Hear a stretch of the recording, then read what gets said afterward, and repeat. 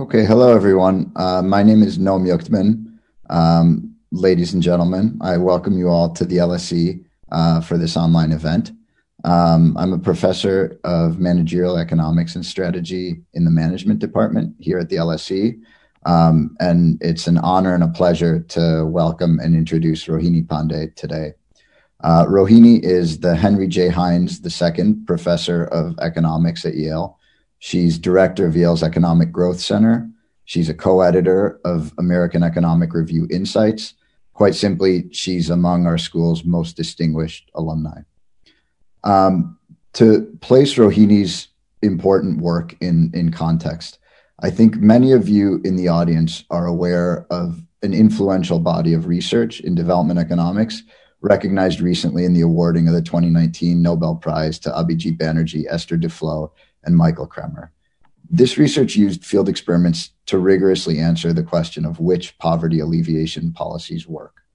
As great research does, that body of work opened up another equally important research question at the intersection of economic development and political economy. Which countries implement policies that work to reduce poverty? Which ones don't, and why don't they? What are the implications of political economy for policy design?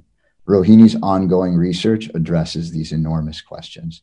Rohini's lecture today will discuss the implications of unequal power structures and low state capacity for the design of effective anti-poverty programs.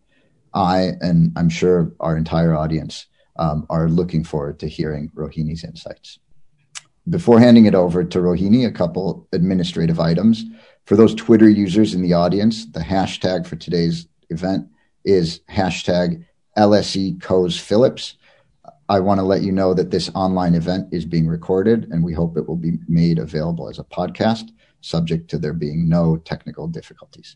As usual, there will be a chance for the audience to put questions to our speaker.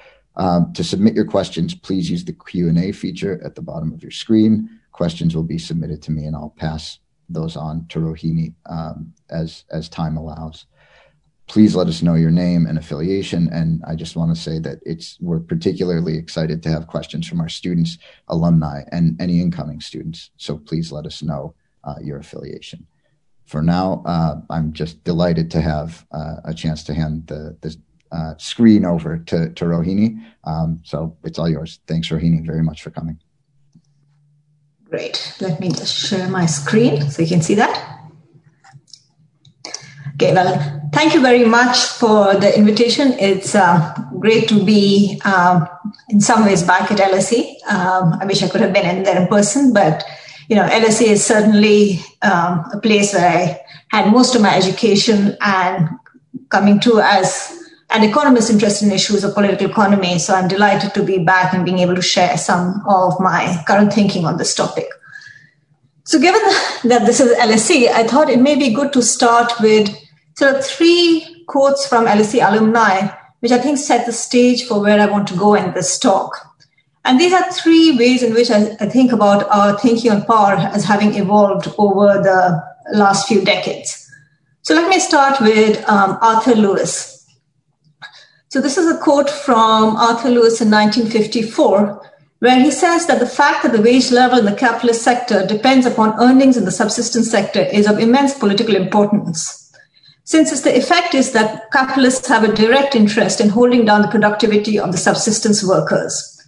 Thus, the owners of plantations, if they're influential in government, are often found engaged in turning the peasants off their land. And I can't think of a better way of describing how power relationships actually influence the transaction costs that we see occur when, say, rich and poor try to engage in exchanges that in a world without politics or without power, we may think should happen instantaneously. The LSE alumni who's perhaps the most influential for helping us think about such exchanges is, of course, Ronald Coase, after whom this lecture is named. But even Coase, in his Nobel Prize lecture in 1991, recognized the importance that governments may play. He wrote, "Of course, it does not imply, when transaction costs are positive, that government actions such as regulation or taxation could not produce a better result than relying on negotiations between individuals. Whether this could be so is discovered not by studying imaginary governments, but what real governments actually do. My conclusion, let us study the world of positive transaction costs. And this is very much where I want to go today, is to really think about what it is that real governments do and what does that mean for development policy. And finally, along those lines, let me conclude with a quote from Daron Acemoglu, whose paper itself was titled, "Why Don't We Have a Political Cost Theorem?" And he wrote that the political cost theorem presumes political and economic trades can be made between various individuals. Typically, contracts and explicit promises are enforced by the state. Allocation of political power thus creates an inherent commitment problem. So self-interested members who make up a state may choose not to enforce a contract simply because it will take rents away from them. So let me now turn to why I think these ideas are central today as we think about development policy. It wouldn't be controversial to start by saying that, a central goal of development really is to think about how do we get people out of poverty, but importantly, how do we keep them out of poverty? Historically, in thinking about this, the development community has relied on two levers. How can we maximize economic growth and see that trickle down or directly benefit poor individuals? And then how should we think about the intentional redistribution of resources, either within countries or across countries, in order to provide the poor the resources they need? Especially on thinking about the second point, the 1990s was an influential period with movements such as Jubilee 2000, where there was strong international advocacy for untied funds for poor countries and debt cancellation. But soon on the heels of this came a significant backlash, for instance, captured by Billy Sturley's work, which was linked to concerns of corruption, the idea that governments may not actually transfer the resources to the poor. And I think it's very much a response in part to this view that we saw the rise, as Noah mentioned, of this experimental welfare-oriented research, which sought to quantify the program costs and benefits in development policies in order to ask, can we have value for money metrics so we can identify what actually works to get the poor the resources they need? And perhaps these are the programs that should be directly invested in and measured. Now, one way to think about it is that what economists tried to provide at this point was quite a technocratic fix. And in doing so, it also supported a technocratic policy narrative. And so the narrative would go something like, well, depends on what your goals are, but different actors, they could be aid agencies, they could be philanthropy, the domestic state or NGOs, can announce its goal, look at the evidence, and then based on value for money metrics, choose their preferred best buy. So if you want to do education for girls, identify what the best buy for your country is. This was also consistent with this idea that as countries get richer, they can graduate out of aid and soon enter the development marketplace directly as buyers, where they then choose what to buy. The problem with this technocratic fix is it is also possibly going to lead us down a route of mission creep. You can move quite fast from asking what is central to development policy, what's the best buy in the interest of the poor citizens of a recipient country, to asking what's the best buy for the citizens or the government of the aid providing country. And one example of such mission creep we see in the British FCDO's recent decision to reorient their foreign aid spending. So this is from Minister Raab's letter on the ODA budget cut. Programs will be judged against how well they fit with UK's strategic objectives, the evidence of the impact achieved, and whether they are value of money. And so to return back to cause, I think one way you could think about this, that in a world where the poor lack property rights over aid, it's very unclear whether you're going to end up in this technocratic world with donor government actions that seek to benefit the poor in the world. And this really is the starting point of where I want to argue development policy now needs to go and what we need to think about. Ultimately, we often measure poverty as a lack of resources, but being poor is about much more than lacking money, and escaping it sustainably is going to require more than cash. What it's going to require is institutions that give the poor to demand and access resources, that insulate them from the shocks, and that don't actively hold them back. One institution that aims to do so, and one that I'll come back to repeatedly in talk, is that of representative democracy. But very often democracy doesn't work for the poor. And I think the task for us at hand is to really try to think about how can we make the democracy work for the poor so that they have the power to demand what they need. And in doing so, I think we also have to recognize that the practicalities of development policy ultimately cannot be delinked from the moral, political, and economic imperatives that the domestic state and international agencies face, both in terms of providing the poor the institutions they want, and then also in terms of justifying support for programs in terms of what citizens and donors in donor countries want. So what I want to do in today's talk is I want to start with some pictures. I want to talk about why we have learned that we need to go beyond these two levers of promoting growth and value for money aid projects. I then want to return back to this concept of institutional poverty, talk about why I think this is central to what makes it hard for the poor to stay out of poverty very often, and then talk about engagement with the democratic state. Very often when we bring politics into question of development policy, people think the response is going to be, we should just not do aid anymore. I want to actually argue the opposite, that we now are beginning to see a robust body of evidence, building very often on insights offered by the earlier experimental literature that tells us ways in which democratic reform can actually be used to create states that are accountable to their citizens. So let me start with some pictures. Let me start by talking about just the history of what we see. So I think perhaps the central fact of development has been the amazing success of growth in pulling millions out of poverty, especially in East Asia and South Asia. So what this graph reminds us of is that in 1981, over 40% of the world's population lived on less than $1.90 a day. And by 2015, this number was down to roughly 10%.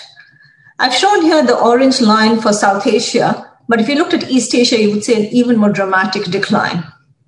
Of course, what the lighter shaded lines remind us of is that COVID is changing this world. 2020 is going to see the first rise in global poverty numbers across the globe, and much of that is linked to the impacts of COVID. Alongside this decline in poverty, we however did also see rising inequality. So this is just graphing for three countries, for India, China, and Brazil. The share of income that goes to the top 1%, so that's the solid line, and in dotted lines, the share of income that goes to the bottom 50%.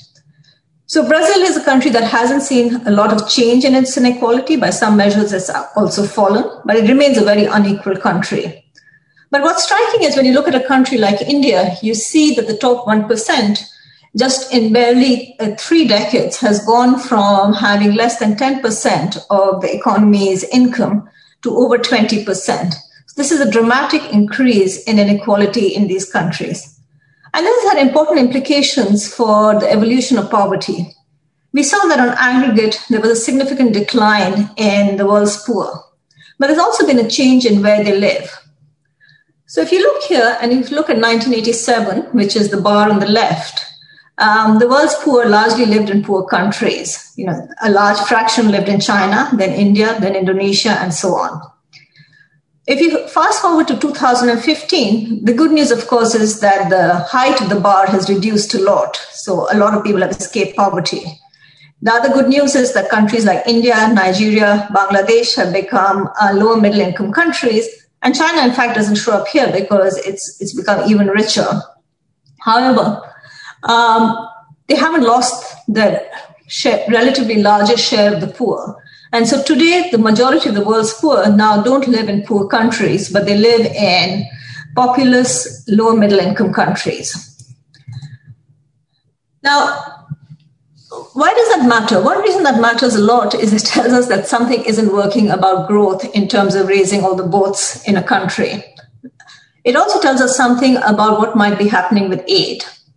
This is a famous graph from the Brookings Institution that reminded us that as numbers on aid rose over time, and also we saw a decline in the world, the poor in the world, you actually see after 2006 that if you just ask how many dollars will it take to get every poor person $1.90 a day, assuming there are zero transaction costs for doing so, well, then the aid budget has exceeded the poverty shortfall since 2006. But we know that the world's poor are still with us. Over 700 million are below the poverty line. And an important reason for that is that aid continues to go to poor countries, not to poor people. And this, again, is a reminder of the political power that often operates at the level of states, not individuals. So you can see that some of the large, populous, low-income countries like Nigeria, India, Indonesia essentially get close to no aid. And so simply thinking that aid is actually going to go where poor people is not what we're seeing in the data. So what does poverty look like in these high poverty middle income countries? A fact that I always find very stark is to think about the Indian state of Bihar. There's been a lot of discussion of India having become a lower middle income country. But if we just took the state of Bihar and considered it as a country, it would rank as the world's most populous low-income country, and it would also be considered a politically fragile state. And I think that is a very clear depiction of the kind of scarcity you see in the midst of a relative affluence in a country like India. I think you can see similar statistics if you look at Nigeria, Indonesia, and Kenya, rising regional inequality. And within many of these countries, we continue to see that as growth occurs, social and economic disadvantage very often continue to remain strongly correlated. This is from a UN World Social Report for 2020 for the set of countries for whom the household surveys were detailed enough to measure ethnic minorities. We use a broader measure of poverty than the $90 metric, but in countries across the world, from Mongolia to Nigeria to Vietnam, typically the ethnic minorities in these countries have significantly higher rates of poverty than the majority group. Similarly, this correlation, unfortunately, sometimes strengthens with growth. So this is just some set of tabulations that I did using the National Sample Survey in India. If you look from 1987 to 2011, the red bar is the Hindu middle and upper castes.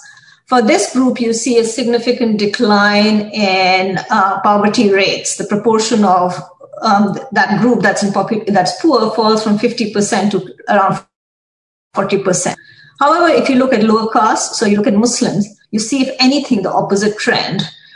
So you see increasing concentration of poverty among already disadvantaged groups. And this need not even happen just at the level of groups. It can even happen within households. So this is another graph that I often find very striking is if you look at growth in India across time and you just look at the GDP, we know we've seen this rise and this dramatic rise after the early 1990s. But then if you plot female labor force participation in India, you actually see the opposite trend, that as the country is getting richer, women are dropping out of the labor force. And this cannot be explained by the simple households are getting richer and women don't want to work. In the data, you also see that if you just provided jobs to all the women who state that they don't have a job but would like to work, you would double female labor force participation. And then finally, of course, climate breakdown suggests that increasingly traditional growth is not going to give us poverty gains. All the evidence we have suggests that climate change is regressive in its impact, and it's very unclear what the term of green growth actually is going to translate into in lower income countries. Very often you think of worst case projections and you think, oh, that's not going to happen. But unfortunately, when it comes to climate breakdowns, in every case, we see the worst case occurring more often. And so the World Bank projections suggest that over 100 million will be in extreme poverty by 2030, and roughly half of them will come from South Asian high poverty middle-income countries. And all of these vulnerabilities are being amplified by COVID-19. Estimates suggest that 80% of the new poor, around 100, I think estimates suggest between 100 and 150 million will fall back into poverty, will come from these high poverty middle income countries, with the majority concentrated in India. Women will make up a majority of the losses. And we also know environmental injustice persists through COVID-19, with those who are subject to more respiratory harm are also going to suffer worse from COVID-19. And in the midst of all of this, we also see geopolitics are playing out. Domestic concerns are increasingly being portrayed as pressing in richer countries. So the FCDO budget, for instance, when it was cut last week from 0.7 to 0.5%, COVID-related concerns were placed as an important reason for it. So having portrayed perhaps a little bit of a picture of doom and gloom, let me now turn to arguing why we can actually think about doing something about this. So I want to develop my argument in, I think, 5 steps. I want to start by talking about what are the pitfalls of avoiding the domestic state machinery, and talk about how, looking at the trajectory of aid budgets and how they've evolved, we can see why this is not where we want to go. I want to return to what Noam had already mentioned at the start, sort of the important experimental literature on plumbing, and talk about how we have important lessons that we have learned from it, but that we need to go beyond this if we want to sustainably affect poverty. I then want to turn to the concept of institutional poverty, which I think is central for thinking about what needs doing, and then talk about how democratic reforms may provide us a way of addressing this. And then I want to end by, I think, taking head on this sort of catch-22 of democratic reform, this concern that, well, you can talk about these reforms, but it requires giving up power by the powerful to the powerless, and so perhaps they'll never occur. And I want to argue that that's actually not very often the case in history. We do see cases where power gets distributed more even-handedly, and that's what we should be learning from. So let me start by talking about some of what I see of the pitfalls of avoiding the domestic state machinery. So one thing we've seen over the last few decades is that as just the total amount of foreign aid available has increased, there's also been a transition in the categories it's gone to. So in the middle of this graph, there are many shades of blue, but the light blue shade of blue that captures social sector spending, you can see that it has increased across the time period. It has completely overwhelmed, for instance, the debt-related category, or even to a large extent, the economic category. And this social sector spending would include, for instance, spending on health sector, on education, on cash transfers. It also is the one that I think is the most, it fits in best with this idea of value for money categorization. Now, as the social sector spending has increased, as there was greater interest in this idea that we know how to address poverty, we just need to get the money out there, there was this concern of who should deliver these resources. And this graph, which is, unfortunately very much on the 45-degree line, tells us, well, poor countries are also more corrupt.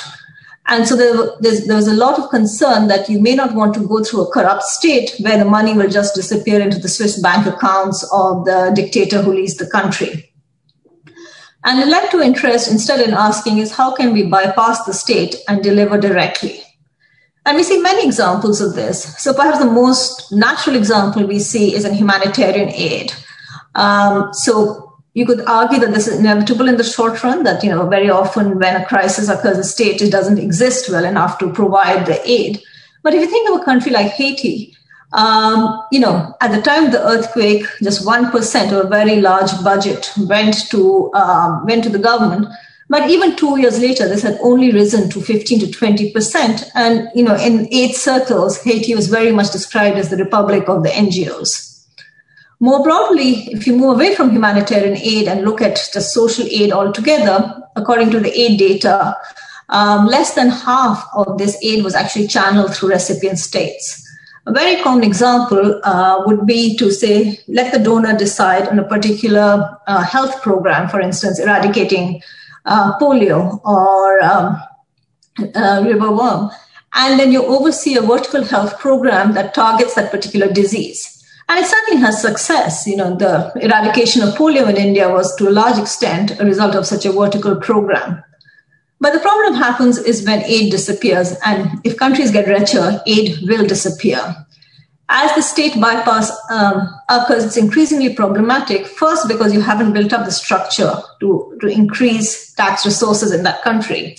So, here's another very well-known graph, is that if we look across the world, And if you look at, say, high poverty, middle income countries like Pakistan, India, Zambia, Indonesia, their tax capacity looks very similar to low income countries, not middle income countries.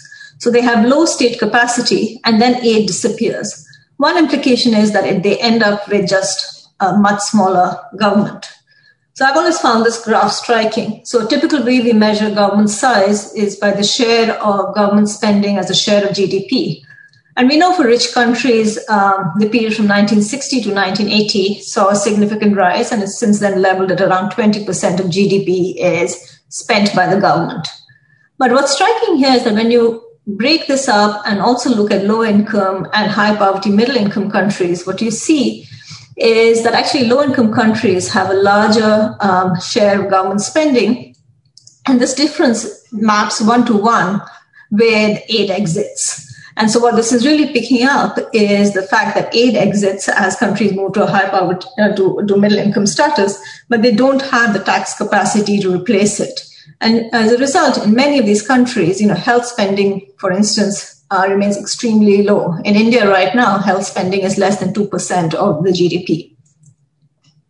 And so I think one of the key pitfalls of avoiding the state is that if aid by design is defined as something that should leave when countries become richer, you want to leave a country equipped to function without aid, and state bypass doesn't help there. So how far can we get by simply focusing then on improving the domestic state machinery by trying to get rid of the reasons for corruption?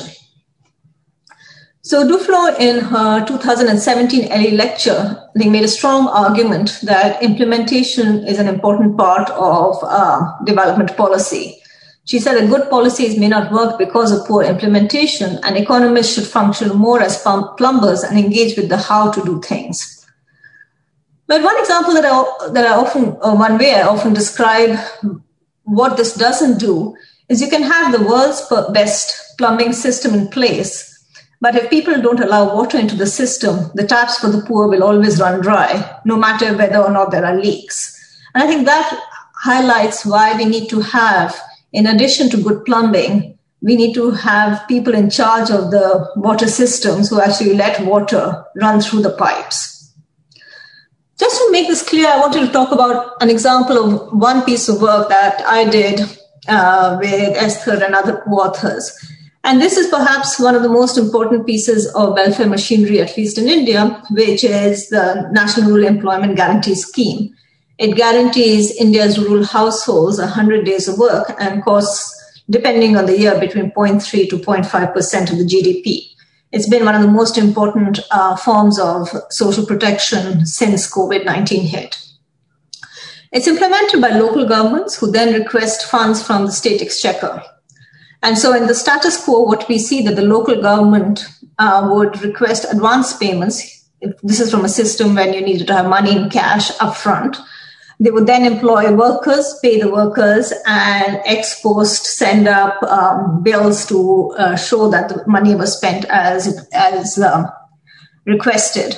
Now, because there was discretion in the local government in terms of how they spend the money, an elaborate system of checks and balances is usually put in place about who needs to approve the bills before funds are dispersed. Now, this is obviously a system that is open to abuse. You can imagine a hold-up problem where at every stage the higher-up authority refuses to clear the bills until they're given some amount of resources. And so this is one of the areas where one might hope that the transparency that's allowed by digital fund systems can help us have just-in-time financing, so that rather than having to get the money up front, you give the work to the workers, you upload their details straight to the bank from the village, and the bank releases money into their bank accounts. This will reduce the number of personnel involved in approvals and create greater transparency. So together with a set of co-authors, which included at that point the Secretary of Rural Development in Bihar, we examined this experimentally in Bihar. A state, as I've argued, is an extremely important state when we think about anti-poverty policies. It increased transparency, it reduced the number of officials involved, And this graph perhaps best captures its impact. So what you see is the average daily spending on this program by each local government. And what you see is that from the point of the intervention, where the treatment areas, this was a randomized control treatment, the treatment areas moved to just-in-time financing, we see a significant decline in funds going to them. That's the red line. And when the intervention ended at the end of the fiscal year, they both go back to being the same. And when we estimate the size of this effect, roughly $4.1 million less was spent in the state of Bihar in that fiscal year as a result of the intervention. Now, obviously, the first concern you might have is that does this capture just a decline in work being made available? And we did a number of different metrics to show that actually there was no change in work available. Rather, there was a reduction in the number of so-called ghost households, the kind of fake work names that appear on worker rolls who claim payments. We also saw in the assets that elected officials have to submit, elected and administrative officials, a 14% decline in the official wealth of the in the treatment relative to the control, which was roughly 1/3 of the missing funds. So in terms of reducing leakage, this seems to have been a great reform. It's one that's since then been adopted quite broadly. But what it did not do as a reform, it didn't worsen things for the poor in that it didn't reduce the work available, but it didn't increase the work either. So one way to think about it, there was more money available. If the reform had been scaled up nationally, it had the potential of saving over $900 million. That $900 million could have been used to expand the program to reach more poor people, to give more poor people more days of work. Instead, the central government saw this as a great way of reducing its fiscal deficit. And so the reductions in leakage were greatly appreciated by the central exchequer that ultimately bears the cost of the program. But both because they didn't share the partisan identity of the local government, partisan identity of the state government, but also perhaps because the citizens didn't know that there was suddenly this money available, and so they couldn't push for how it was used. This became to a large extent a way of reducing fiscal deficits rather than expanding anti-poverty programs. And I think this is, to me, a classic example of both the benefits of plumbing reforms and where they stop. So what more do we need, and why do we need more than plumbing reforms or cash transfer programs that can effectively provide $1.90 a day with hopefully less leakage? I think we need more because poverty is more than that.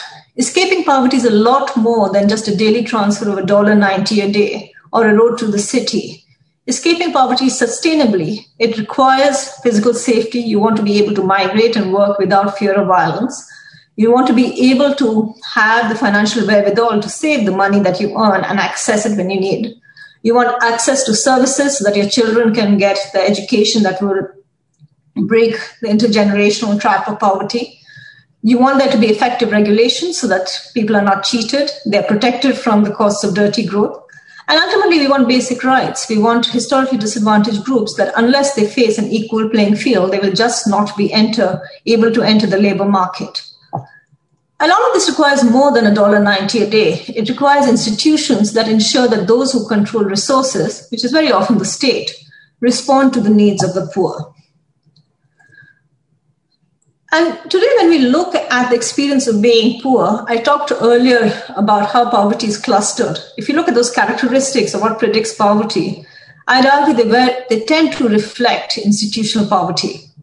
So, for instance, we see physical isolation. 80% of the world's extreme poor live in rural areas where they have less access to government agencies, they have less reliable services. I think 1 in 8 in urban areas in the developing world lives in slums. These are largely poor households.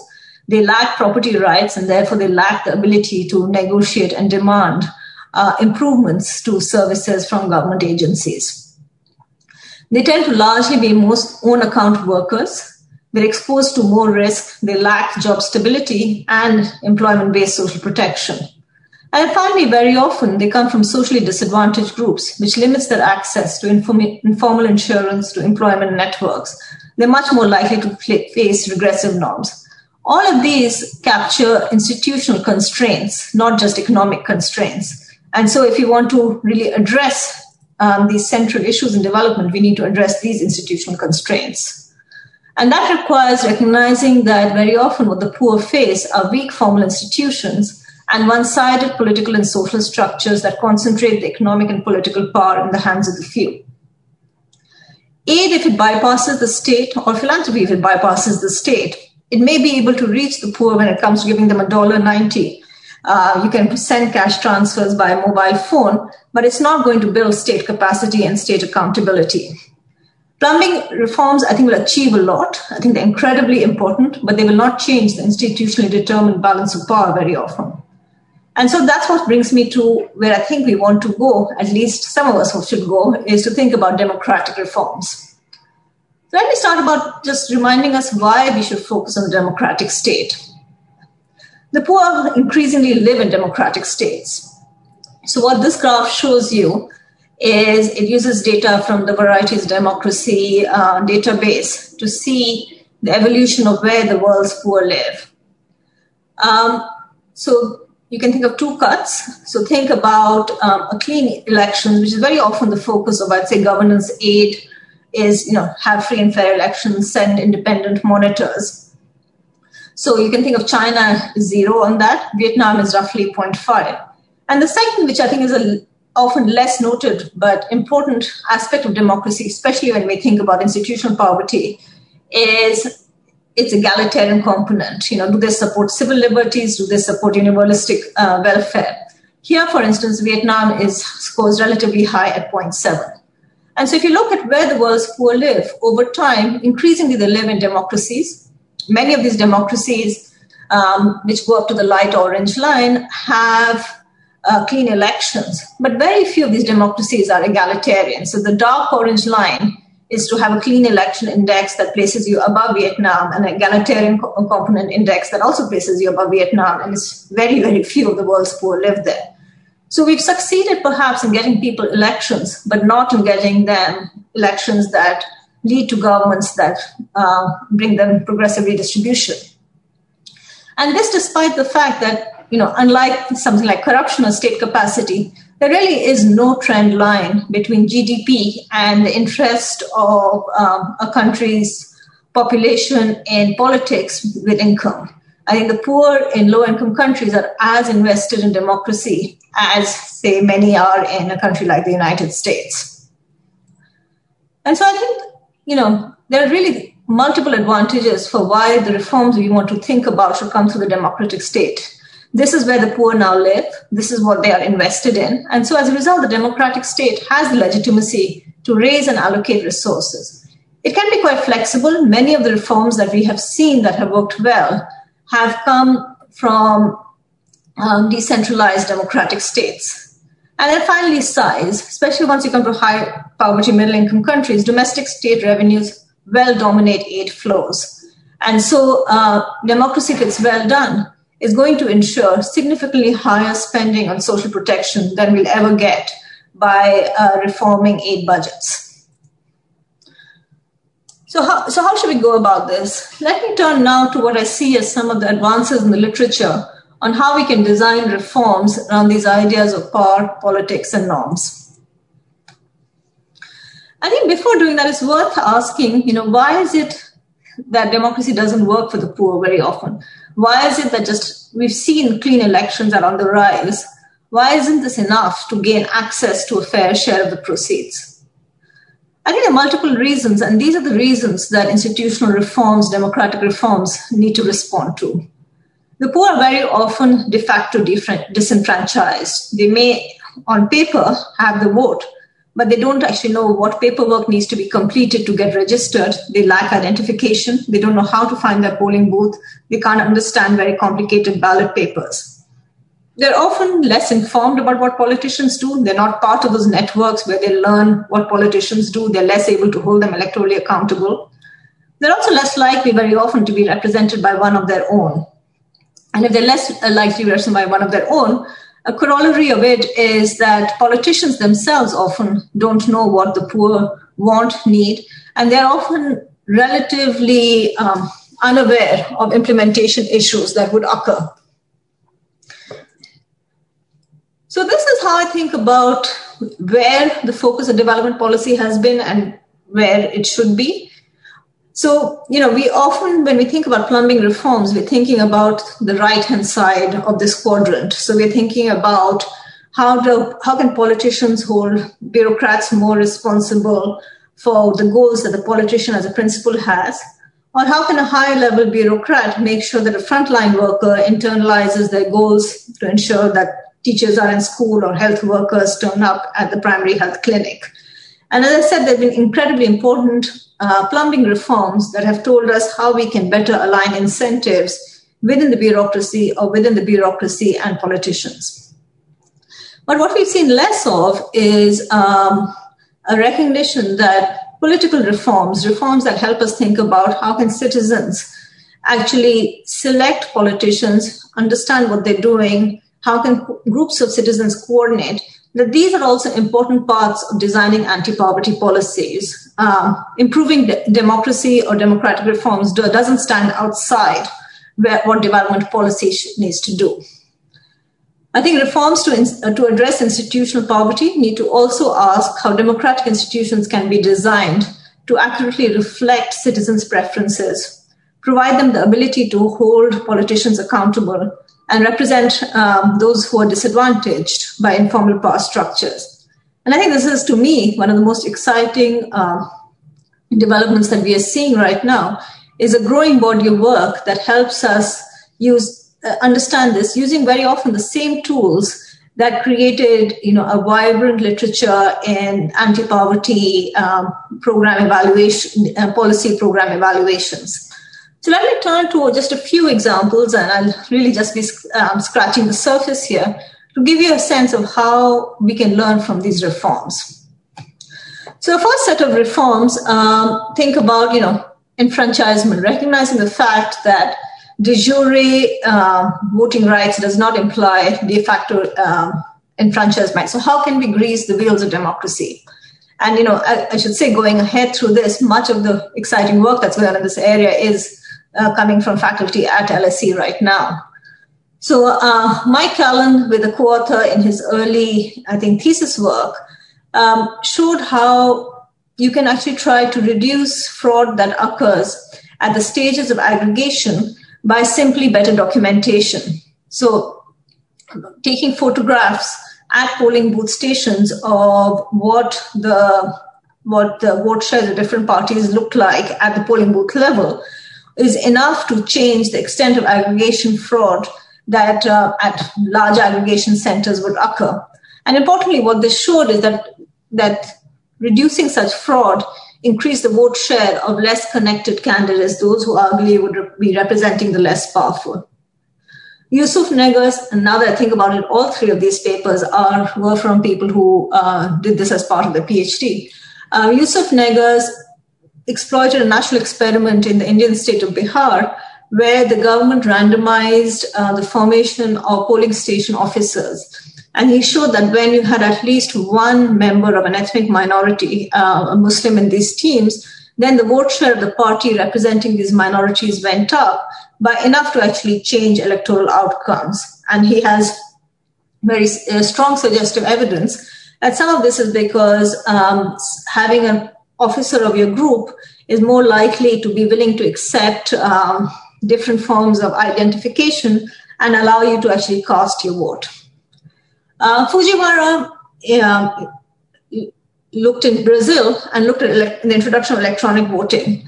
And I think here's a good example of a case that sometimes that's something that may start as a plumbing reform. So electronic voting was introduced to reduce the time cost of vote counting, found that it actually had the surprising side effect of actually making it easier for poorer households to vote. Let me walk through actually the set of effects he finds, because I think that's an important way of showing how democratic reforms can actually improve welfare. So in Brazil, as you switched from paper to electronic voting, there was an increase of 10 percentage points of valid votes. an increase of 3 percentage points of the state budget redirected to healthcare, which came largely from a rise in left-wing legislators getting elected when the poor cast more vote. And importantly, what you see is gains in terms of women completing antenatal care and a reduction in the number of uneducated mothers with low birth weight newborns. And I think what this tells us is that it's not that easy to, if you want, create best buys where you say, I care about, birth weight of children. And so maybe in order to affect the birth rate of children, you have to go all the way up to actually asking what is going to enfranchise the mothers of those children. A second strand of work, and one where I and others have made contributions, is to really look at transparency gains. Now, there's older literature that told us that as you inform citizens about what politicians do, you can actually change selection. So informed citizens will choose politicians who do more like that, more things that are preferred by them. But importantly, I think recent work that I've done, that others have done, suggests that actually politicians knowing that there is more transparency in the system also has an incentive effect. So we found that local politicians in Delhi were more likely to move their spending priorities to match those of slum dwellers when they knew 2 years before the election that the slum dwellers are going to get information on how they perform just before the election. And importantly, what we find is that this is also internalized by political parties. So political parties who had to choose between which male politicians to give tickets to, because gender quotas reduced how many men could stand, chose to give it to those who perform better according to this metric. We also find evidence that, creating ways for the poor to engage, I think helps build state capacity. So John Weigel, again, who's at LSE, has some fantastic work showing how if you combine the property tax campaign with giving citizens opportunities to speak to government officials on how this money should be spent, then what you find is that the treated citizens positively update, and there is increased appreciation and trust of the government. And arguably, this is what's needed in order to ensure that you don't have short-term reforms devolve into less and less over time. And then finally, this is going back to something that I actually worked on when I was doing my PhD at LSE. Sometimes you do need a little bit more of a heavy hand. You have to recognize there are features of representative democracy that are always going to go against those who are a minority. And so in my thesis work, I showed that if you took scheduled castes and scheduled tribes and had quotas in place for them at elections, this actually increased transfers towards them. Subsequently, Chin and Prakash showed that for the group of scheduled tribes, these quotas also lowered poverty. And recently, there's very nice work by Saad Gulzar and some of his co-authors showing that when you think about sort of social welfare programs like the Employment Guarantee Scheme, these quotas actually matter in terms of tribals getting access to the program. And importantly, to the extent that the share of resources is fixed, these benefits come at the cost of the relatively privileged, not other disadvantaged groups. And then finally, gender quotas is something that many of you may have heard about, especially given Esther's early work on this. But I think it's important to remember that the downstream effects of gender quotas went beyond just moving some spending towards women's preferences, because there, again, you may worry it's a zero-sum game. But importantly, it actually changes levels of bias. It makes the voters more willing to elect women in the future. It raises aspirations. And again, there's recent nice work by graduate student Tanushree Goyal showing that female candidates are actually more likely to recruit women party workers and have better gender balance in their campaigns. And this actually changes political engagement, which arguably is really what in the long run is going to matter. So, I think I want to move towards the conclusion by really now turning explicitly to what I think many people feel is the Achilles heel in thinking of such reforms, which is why would they ever get implemented? And so I think of the catch-22 of democratic reform as really being, well, when the poor lack power, who's going to have the incentives to provide them influence? And I think we can learn some from history, and we can learn some by evaluations. So if you think about who actually can change, I think there are three sets of players we want to think about. Obviously, the poor and disadvantaged. Then we want to think about the domestic, economic, and political elite who may have the power to effect change. And then finally, the international development actors who we spent quite a lot of time thinking about at the start of the talk. So there's a nice paper by Lazzari and Persico looking at the expansion of the suffrage in the UK. I mean, it still only went as far as men, but at least it went from wealthy landowners to all men. So it thinks about some of the issues that Arthur Lewis thought about. And what they argued that it was a set of politicians who argued that extending the franchise was essential to reduce the pervasiveness of patronage and to coax the machinery of the government to serve the public purpose. And at this point in time, the public purpose that they saw as important was actually citizens' health. This was a period where there was increasing recognition that diseases such as cholera could be responded to by public health investments. In order to make those public health investments, you needed the money, which would not come if a small set of people were simply providing patronage to each other. And this, among other reasons, public health considerations were an important reason for why these insiders chose to form league with the poor. External actors can play a role. I think it's important to recognize it's not just about resources, it's sometimes about agenda setting. I think gender quotas are a good example. The United Nations 1995 Beijing conference set the agenda of gender quotas, put the number of a third out there. And very often, it's actually when the UN has entered as supporting the stage of constitutional rewriting after internal conflict is when gender quotas got put into place. And finally, very often the poor citizens do coordinate. And I think it's important for us to think of institutions that will help such coordination. The one I want to focus on here is really thinking also about political parties. So the first piece of evidence comes from looking at the history of revolutions. What you see is that most revolutions fail, but some succeed. Those that move into democracy typically are very successful. And the suggestive evidence that an important reason for this is rebel groups entering as parties. And so here is some direct evidence on the role of political parties. So, going beyond the institution that was thinking citizens to politicians, but recognizing this is mediated by parties. Kate Casey, in an amazing piece of work, managed to persuade the main parties in Sierra Leone to experiment with the introduction of primaries. And she found that introducing primaries rather than just having the honchos in the party choose candidates led to candidates who better represent citizens. So in work that I've done with Mike Allen and others, we find that, post the revolution in Nepal, it was really the entry of the rebel group of Maoists into mainstream politics that played an important role in creating a cadre of educated lower caste leaders. And not just is it enough to have parties, it's also you want to have healthy competition among them. So Berliner and Ehrlich, for instance, noticed that in Mexico, the fact that political competition, by creating uncertainty over future political control, provided these Mexican political parties incentives to undertake transparency reforms as an insurance mechanism so that when they're out of party, they can still know what's going on. And so very often, I think to support democracy, it's these supporting institutions of political parties that are going to help coordinate citizen actions. So let me just conclude with a couple of thoughts on how I think we can leverage politics and power in favor of the poor. So let me start with aid.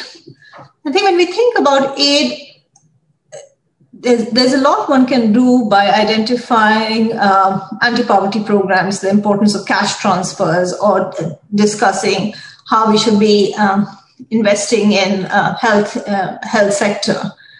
But at the same time, I think it's important to also expand, especially in low-income and fragile states, expand the ambit of the social sector and governance aid to also build and reinforce effective institutions that will continue this job after aid leaves.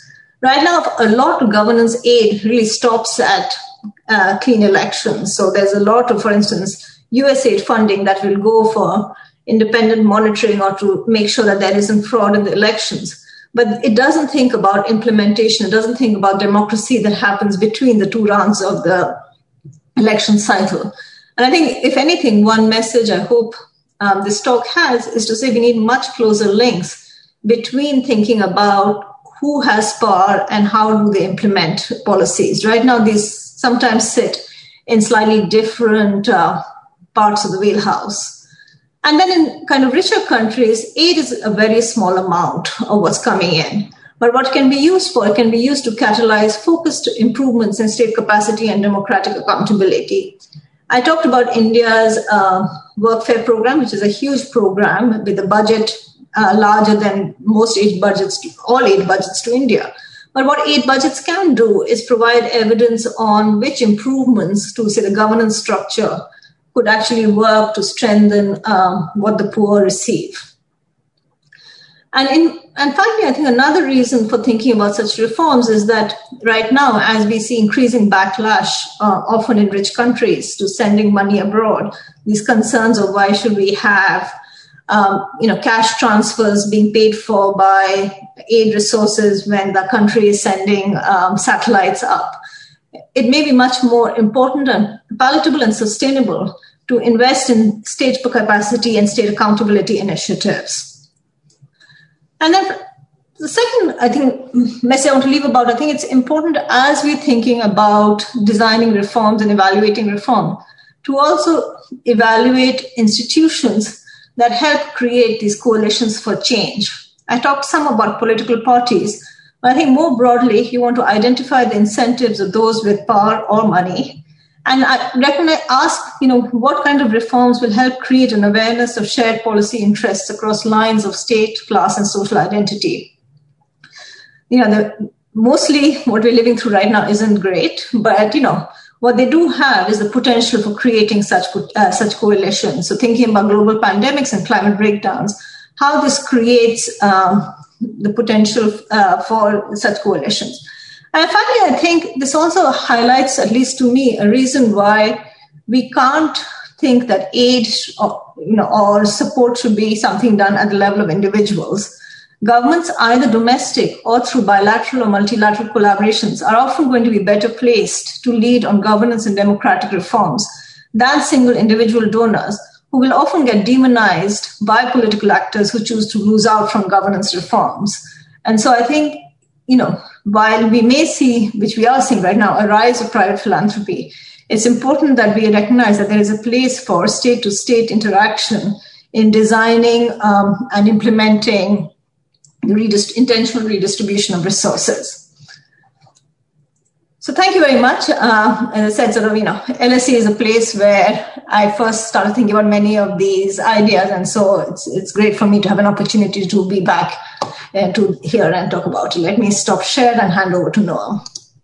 Well, let me be, the representative of the audience to clap for you. I hope that conveys everybody's appreciation for an amazing talk. So thank you so much. We do have a long list of questions. One question I'm going to ask, and I think other people have some similar ideas. I'll ask it in my own particular way, which is, to some extent, you look at these democracies that aren't sort of alleviating poverty successfully, aren't transferring to the poor. And there are kind of two different approaches that one could take. One is that democracy isn't working very well, and there are specifically sort of democratic reforms that need to be enacted. Another is that the democracy is working well at some, the way democracy is intended to work, which is, at some, very abstract level, the will of the majority plus one. That suggests sort of a different set of policy responses that I think, are potentially complementary, potentially substitutes, potentially working in different settings. And those are more like constitutional protections, I would say. So whereas the former set of issues would be to say, the poor are being effectively disenfranchised.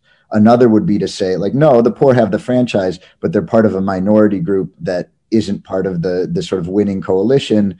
And this is the will of the democracy. What we need is sort of a constitutional protection or something like that. Do you have a sense of, when you look at these countries that are, in the 0.5 to 0.7 range in their democratic institutions, do you see countries that have kind of badly functioning democracies for the most part, or countries where the democracy part, is mechanically working, but there needs to be constitutional protection of a powerless sort of group? What's your sense, or is it both? I mean, you're right to say that. I think, democracy has a majoritarian flavor to it very often. And so the moment any disadvantaged group becomes a minority group, democracy may stop working for it. The thing to remember is that it's not it's not so clear cut how you will cut that line. I think we've seen that again and again. It's not clear you're going to cut it on class, you're going to cut it on social group. With the rise of social media and populism, you cut it on many different things to get that group. So all that to say, yes, we need institutional protections. We need and I think that's why I was talking about quotas as well. But in some ways, I think we cannot predict what is going to be that alliance that's going to remain important 10 years from now. So we also, so constitutional protections, especially if they're group-based, I don't think we can define those groups well enough to stick them on forever. And so perhaps what we need a lot more is institutions that support democracy sometimes from the outside. And that could be, either an ability for parties to form in, unsticky ways, or it could be media to be able to access. It could be focusing a lot more on maybe basic human rights that we think are important, go beyond group identity.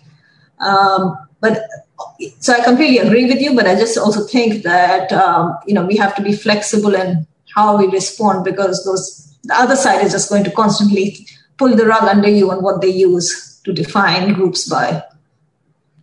Okay, so now let me next. Thank you. That super. Yeah, I agree. I agree. Let me combine two questions in a sense, and I may paraphrase slightly. So one from Hunter Rinoro Holifeno, an LSE undergrad from Madagascar, who discusses sort of the lack of interest that the powerful authorities sometimes have in sharing power, and sort of the need for external incentives, perhaps, to convince them. And then another question that I saw earlier, Marco Luisi, an MA student at Shanghai University, talks about the role of China as an international player that may be providing incentives for some of these intermediate types of political regimes, not necessarily working in the direction we want. So do you have any thoughts on sort of how our, in quotes, meaning sort of Western levers to shape political institutions and, sort of might look, especially in a world where China is becoming increasingly active? So, it's an interesting thing when you think about an organization like the World Bank. For the longest time, the bank said, we want to reduce poverty, we don't want to deal with domestic politics. That was very much the party line, I'd say, even until like 5 or 10 years ago. And I think the recognition that the bank has come to right now is that you can't keep those two separate. Now, obviously, it's a fine line in that there is national sovereignty. There is you can't enter and ask for countries to implement, say, certain reforms that citizens of that country don't want. But I certainly think perhaps one thing that the rise of China is going to force a lot of international organizations to recognize is that you cannot keep separate development goals from governance goals. Now, I think the trickier issue is how do we actually implement this in a way that is cognizant of national sovereignty and the rights of citizens within their countries. I think that's a tricky question, but I think it's no trickier than kind of doing development policy after decades of colonialism. I think that's a discomfort that we have to live with when we do development policy. It's not made worse by thinking explicitly about governance issues rather than, say, thinking about export tariffs. Thank you. A development practitioner, Sandhya Bala, asks, well, first compliments, wonderful talk. Should pass that along. Always nice to hear. What can we do to drive international aid and philanthropy to focus on strengthening national institutions rather than pushing direct interventions that can subvert the state machinery? So do you have a sense of what types of policies and sort of programmatic measures might do a better job to support the state rather than acting as a substitute? Let me pose back a question that I think I've once heard from this group that in general, undergraduates join a lot, at least in the US, is the Effective Altruism Group. And that's a group that, is a set of young individuals who want to do good and, often want to kind of also be effective in how they do good. And it's interesting because I don't think they would mind working through the state if you could convince them that was effective, but they have no access to the state.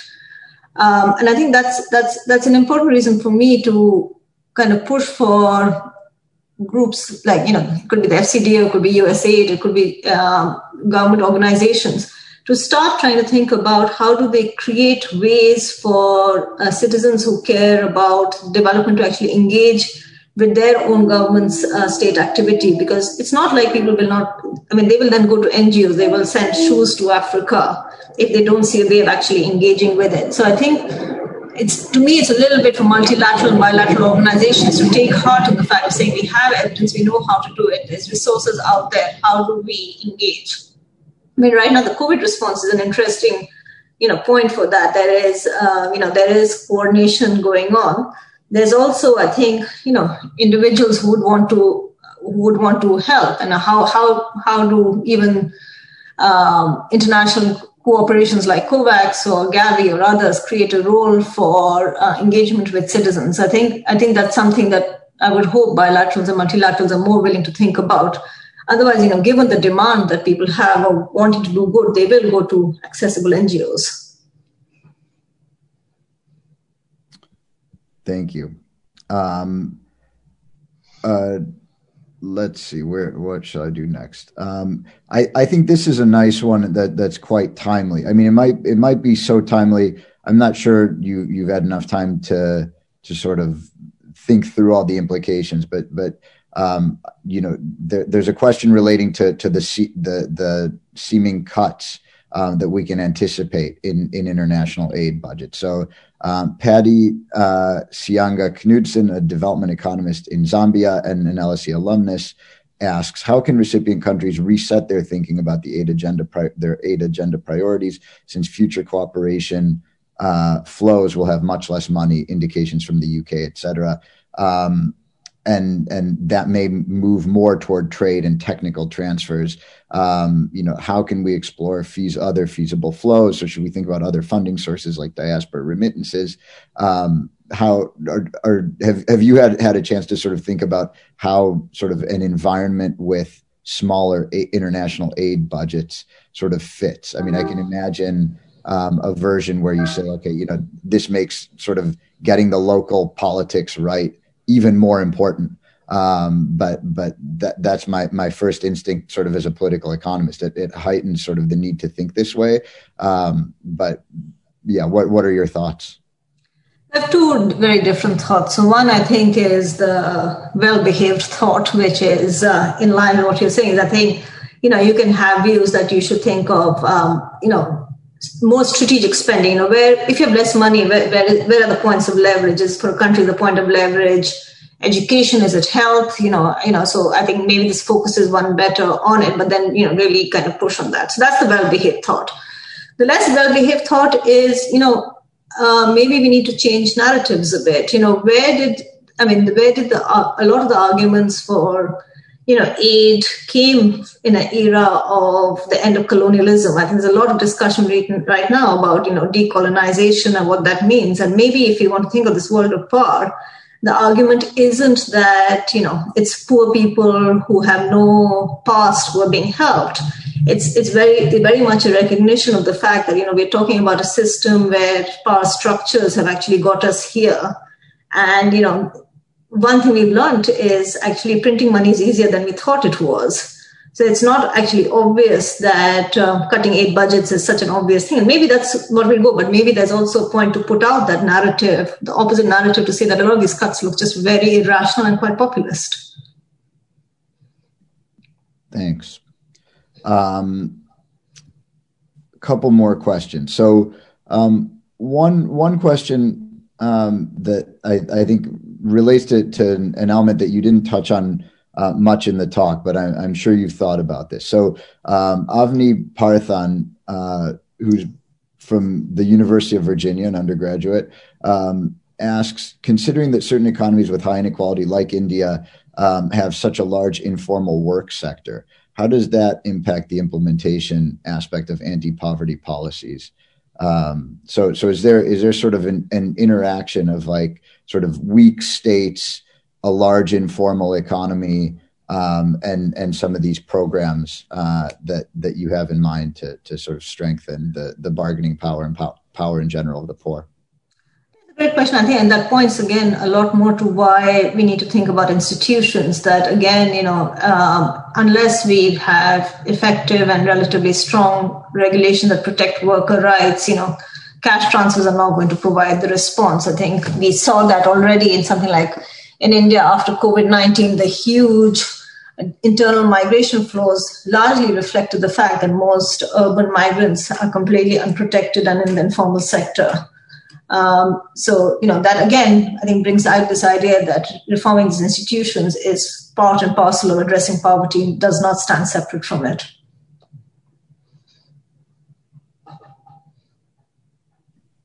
So a question from Nick Manson, a PhD, but non-economist, an independent citizen.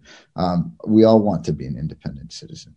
Given that many of the indices you present are also increasingly relevant in wealthy countries, corruption, inequality, debt, this is a very strong and provocative way of asking the question, but I think you'll see the point. Is there any point anymore of drawing a distinction between wealthy and less wealthy countries? Witness the assault on democratic institutions in the U.S. and Britain. So do you see some parallels between sort of structural inequality, structural racism in the U.S. in particular, but that you also see in other New World countries and elsewhere, and sort of what you see in democracies that leave behind their very poor in the developing world, perhaps at a higher level of poverty or a lower level of income?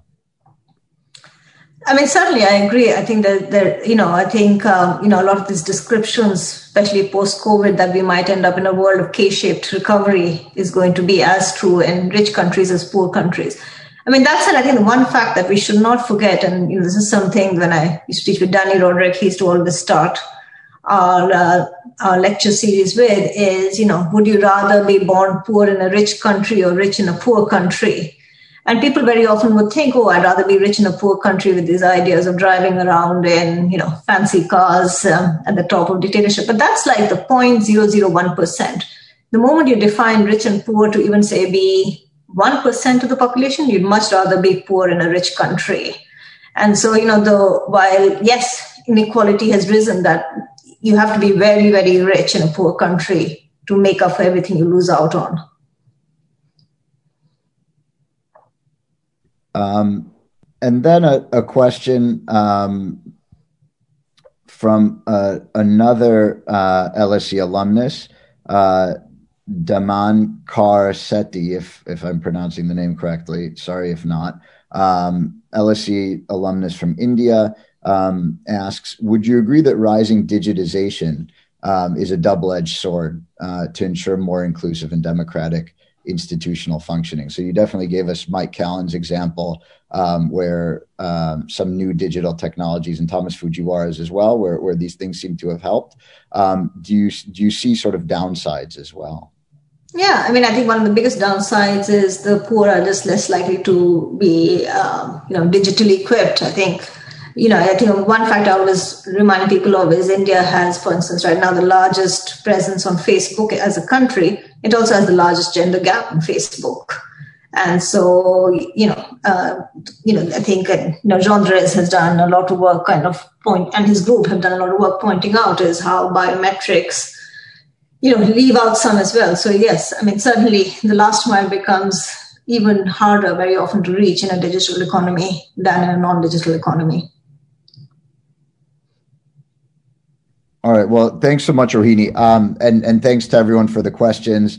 We have many more questions. I'm sorry we didn't get to all of them. Many people have asked whether they'll be able to access this material following the talk. I think there will be this podcast, again, assuming that we didn't make any technical mistakes. So all of you can listen again, go back and look at all the great exhibits that Rohini presented. But for now, it's time for me to close the event, as much as I wish it could go longer. So it's been a great pleasure. I'm sure for all of you, certainly for me, to hear Rohini's talk. So many more great conversations to have, and so much great research to come out of this agenda. Thank you for laying it out for us. Thank you so much. Thank you for the invitation. Thank you, Rohini.